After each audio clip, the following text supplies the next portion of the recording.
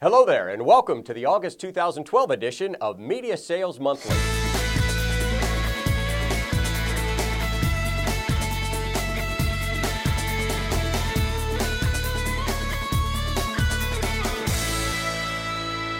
It looks like there's optimism in the air among media sales managers and their account executives. In a recent AdMall study, 83% of sales managers and 82% of reps say that overall revenue will increase in 2012.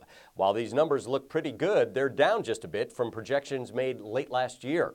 Meanwhile, 23% of managers and 29% of sales reps are projecting revenue increases of more than 10%.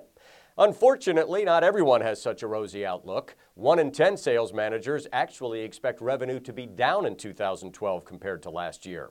Expected declines in real estate and recruiting advertising are signs that the U.S. economy is still trying to gain traction.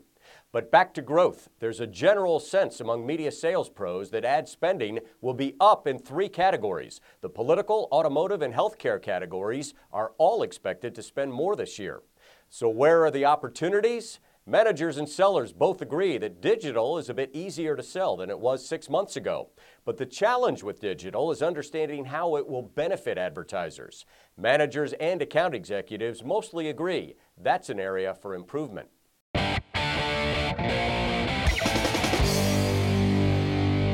Knowing as much as you can about your customer can make the sales process so much easier.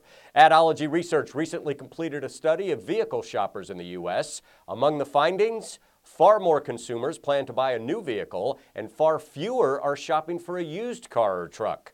New vehicle shoppers increased 64% from last year, and used vehicle shoppers declined by 55% from last year. New vehicle shoppers are motivated by the need to replace older vehicles.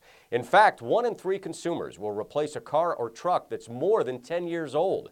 3 out of 4 new vehicle shoppers are married. About half of these consumers have kids younger than 10 years old. 7 out of 10 new vehicle shoppers use smartphones, and they use them as part of the buying process. Popular usage includes taking a photo of a vehicle they're considering.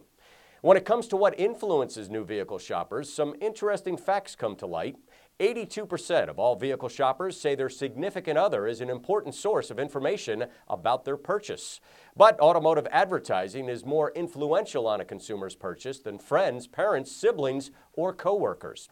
Media reps who are truly consultative sellers should take note of available consumer data and share the highlights with your prospects and clients.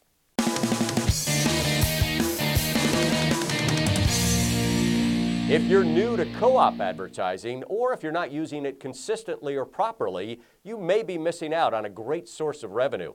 Using co-op dollars can help you find new business and get more revenue from your existing clients, as more and more programs are being expanded to cover digital advertising.